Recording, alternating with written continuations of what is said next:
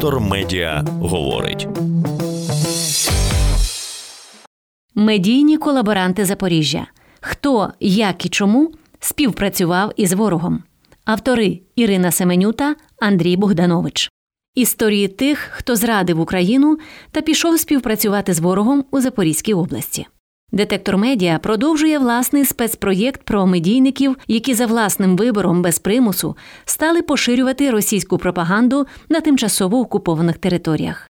Ми вже публікували тексти про медіаколаборантів Херсонщини. Цей текст про тих, хто став рупором російської пропаганди в Мелітополі, Бердянську та інших окупованих Росією містах Запорізької області. Загальне становище. Війна вдарила по українському мовленню в Запорізькій області. Станом на серпень більша частина регіону тимчасово окупована військами Росії.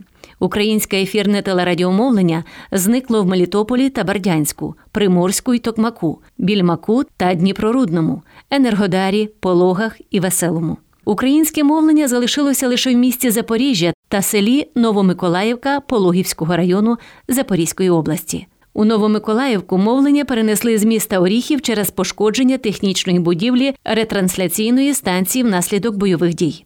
Росіяни захопили об'єкти концерну радіомовлення, радіозв'язку та телебачення, передавачі українських мовників та ТОВ «Зеонбуд». Припинили свою роботу через окупацію КП «Телерадіокомпанія Мелітополь», логотип ТВМ, мовлення у місті Мелітополь. ТОВ «Телерадіокомпанія МТВ+», логотип МТВ+, мовлення Мелітополь. КП «Бердянська міська телекомпанія» ТБ «Бердянськ», Бердянської міської ради, логотип стилізована буква «Б», мовлення Бердянськ. ТОВ «Телерадіокомпанія Юг», логотип Юг, мовлення місто Приморськ. Та ТОВ ТРК «Енергодарські телевізійні системи», логотип НТС, кабельне мовлення, місто Енергодар. Росіяни за допомогою захоплених передавачів розпочали трансляцію своєї пропаганди в телерадіоефірі Запорізької області. На неокупованих територіях теж втрати. Спочатку перестала мовити Запорізька ТВ-5, яка належала Метінвесту, та ТРК «Алекс», яка була пов'язана з підприємством «Мотор Січ». З чого все почалося? Уже всередині дня, 24 лютого 2022 року, з'явилися кадри пересування російських танків біля Мелітополя в бік Приморська та Бердянська. Про перші дні окупації детектору медіа розповів Володимир Циганов, представник Національної ради з питань телебачення і радіомовлення в Запорізькій області. У перший день повномасштабного вторгнення у соцмережах, телеграм-каналах з'явилося відео пересування російських танків біля скульптури оленя. Ті, хто хоч раз їздив на відпочинок на Азовське море автомобілем, знають, це розвилка на Кирилівку. Було ясно, що ситуація дуже загрозлива.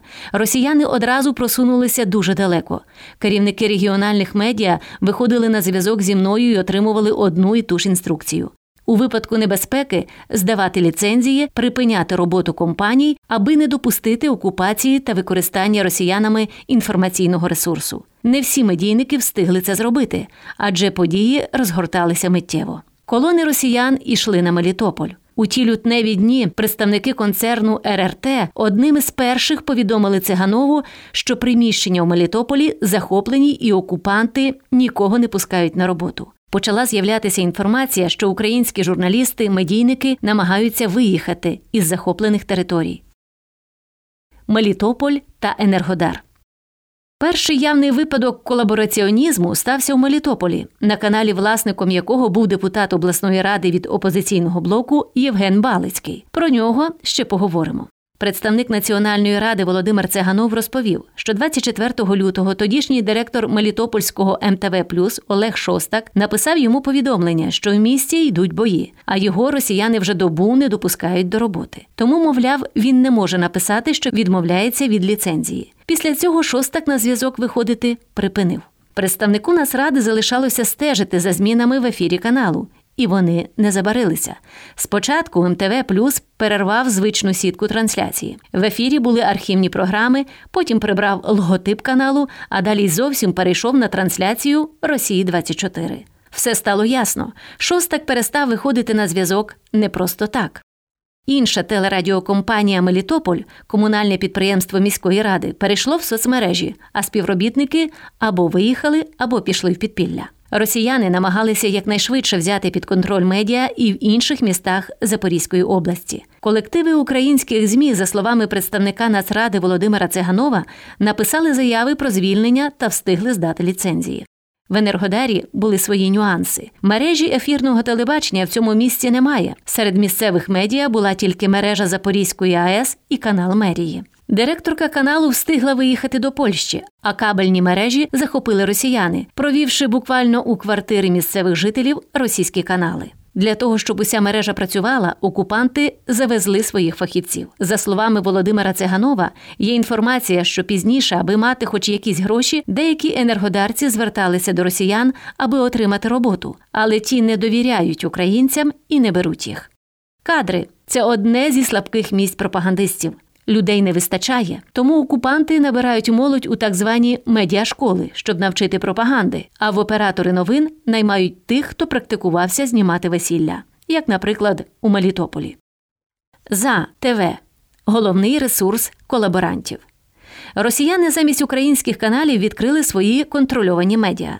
У Мелітополі з'явилися ЗА ТВ і ЗА Радіо. Їх позиціюють як обласне телебачення і радіо. ЗА ТВ керують Вадим Кучер і Вадим Іванов із Росії. Коли вони вперше з'явилися в Мелітополі, Кучер жалівся, що не вистачає ані людей, ані техніки. Та, що була на каналі Балицького, стара і зламана. І аби отримати одну робочу камеру, розбирали декілька. Але фінансова підтримка в нього достатня. Росіяни дають гроші на пропаганду. Наглядову раду телеканалу ЗА ТВ очолює росіянин Олександр Малькевич. Він же є засновником пропагандистських ТРК «Таврія» в Херсоні та «Маріуполь-24» на Донеччині. За браком охочих працювати на проросійські медіа, серед досвідчених журналістів при новостворених телеканалах Малькевич відкрив медіашколи, куди залучає місцеву молодь. Серед них, наприклад, Мирослава Бутенко, 17-річна студентка Мелітопольського багатопрофільного коледжу, яка працює на ЗА ТВ кореспонденткою. Дівчинка проводила Малькевичу екскурсії Мелітополем і навіть вела концерт із нагоди нібито приєднання Запоріжжя до Росії. Мирослава веде телеграм-канал, де також поширює прокремлівські наративи на кшталт укронацистів та «Росія тут назавжди». В етерах ЗА ТВ бере участь колись кримський журналіст, а тепер проросійський пропагандист Володимир Андронакі. Він з'являється не лише на телебаченні, а й веде авторську програму «Вечір із Володимиром Андронакі» на ЗА Радіо.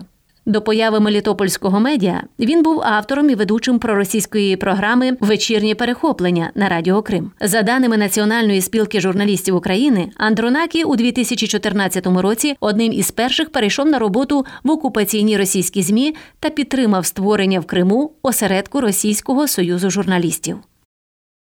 Список імені Балицького.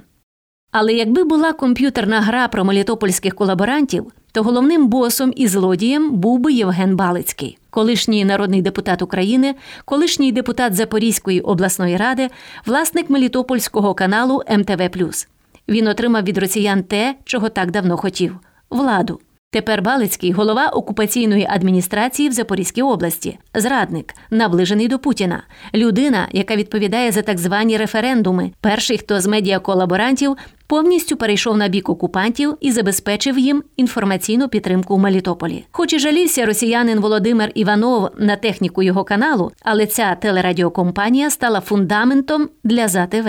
І досі Балицький не тільки регулярно з'являється в ефірах на тимчасово окупованих територіях, а й контролює на них інформаційну політику. Ще один колаборант – Олег Шостак. Саме той, хто встиг повідомити Нацраді про росіян у Мелітополі, але потім зрадив. Про перехід Шостака на бік окупантів стало відомо у березні 2022 року. Шостак очолює департамент зв'язків із громадськістю у військово-цивільній адміністрації Запорізької області. Відповідає за пропаганду псевдореферендуму. 12 серпня 2022 року в Мелітополі біля спортклубу на нього було скоєно замах. Шостак дістав поранення, але вижив. Ще зрадники – громадський активіст Андрій Федорець і Денис Дорофєєв. Останній у минулому спортивний журналіст. Перший був у мирні часи блогером і дорожнім контролером, а став відеооператором на колаборантському каналі в Мелітополі. Другий повернувся в рідне місто з Києва, аби працювати на Балицького. У відкритих джерелах також є імена мелітопольських операторів-колаборантів – Дмитро Переверзєв, Дмитро Писанець, Сергій Мнацаканов, Геннадій Нікітенко, Вадим Коновальський. Усі вони фігурують у розслідуваннях журналістів онлайн-медіа РІА Мелітополь. Не тільки великі риби пішли на співпрацю з росіянами. Є і зовсім маргінальні колабораціоністи, корисні ідіоти, як то Максим Стадник, більш відомий в окупації як недоблогер Максютка. У своїх відео в соцмережах розповідає про багате російське життя. Їздить у Росію на 9 травня, розповідає, що мелітопольці зробили свій вибір на користь Росії. Повторює всі наративи російської пропаганди про невдачі українського контрнаступу і вдалий наступ російських окупантів. Закриті кордони для виїзду з України чоловікам і жінкам, економічні негаразди України тощо. Хто зрадив в інших містах? Серед колаборантів в інших містах Запоріжжя відзначено ще 3. Володимир Рогов. Цей зрадник активний у Телеграмі. Колишній запорізький журналіст станом на 17 серпня набрав майже 127 тисяч підписників. Він поширює російську пропаганду, дезінформацію, звіти про підготовку до виборів і скільки зібрано зерна на окупованих територіях. Позиціює себе як голова руху «Ми вместе з Росією». Анастасія Карпенкова, колишня радіоведуча «Веселе ФМ», екс-депутатка райради. Після того, як «Веселе» було окуповане, Карпенкова почала співпрацювати з росіянами. Їй належить фраза «У веселому підвалів вистачить на всіх». У коментарях для ЗМІ окупантів вона розповідала, що особисто роздавала георгіївські стрічки напередодні 9 травня та все життя мріяла побачити, як піднімається гарний, величезний, незабутньої чистоти російський прапор. Павло Іщук – ще один медіа-колаборант. Іщук був призначений заступником із питань зовнішньої та внутрішньої політики і масових комунікацій окупаційного мера Бердянська. Раніше був головним редактором газети «Город». У 2013 році був прес-секретарем мера міста Олексія Бакая та керівником прес-служби виконкому Бердянської міськради. Іщук добровільно пішов працювати на окупантів, схиляв інших жителів до співпраці з росіянами, обіцяючи високі зарплати. 31 жовтня Іщука підірвали. Колаборант постраждав від вибухівки, яку заклали йому в автомобіль. Його начебто госпіталізували в тяжкому стані. Цифра проти аналогу. Нюанси мовлення на тимчасово окупованих територіях. За інформацією представника Нацради в Запорізькій області, росіяни вкладають гроші не тільки в телекомпанії, а й у технічне забезпечення мовлення. Вони розбудували цифрове телебачення в захоплених районах. Передавачів встановлено в Токмаку, Пологах, Мелітополі, Бердянську, Дніпрорудному, Більмаку. Транслюються «Росія-24», «Звізда», «Перший канал», «Росія Культура», колаборантські ТНР, «Таврія», «За тебе». Транслюють не тільки телебачення, а й радіо. Російські програми й ефіри колаборантів ловлять і в Запоріжжі. Аж туди добиває розбудована росіянами цифрова мережа. У відповідь українська сторона транслює на окуповані території аналоговий сигнал. Серед українських місцевих каналів залишився муніципальним МТМ, НБМ і Суспільне Запоріжжя. Вони намагаються дістати сигналом якнайдалі вглиб окупованої території. Що ж до колаборантів, то СБУ поступово висуває їм підозри, як от Балицькому, Шостаку, Іщуку та іншим, як тільки збирається доказова база. Дисклеймер. Визначити, чи є людина колаборантом, може лише суд після проведення відповідного розслідування. Такі розслідування зараз ведуть СБУ та ДБР. Детектор Медіа публікує серію матеріалів про тих медійників, які добровільно та свідомо, не випадково, без примусу чи непереборних обставин вирішили співпрацювати з ворогом. Редакція зазначає, що публікації, засновані на повідомленнях СБУ та інших правоохоронних органів, власних джерелах видання у медійному середовищі та особистому, спілкування з колегами, які були свідками колаборації українських медійників з російськими окупантами. Ми припускаємо, що можемо не знати всіх обставин життя людей, які перебували та перебувають в окупації, та можемо не мати всієї інформації, але намагаємося перевірити її в усіх доступних нам джерелах. Також ми закликаємо українських громадян, які стали свідками переходу на бік Росії українських медійників, надсилати нам в редакцію інформацію про факти такої співпраці. Детектор Медіа говорить.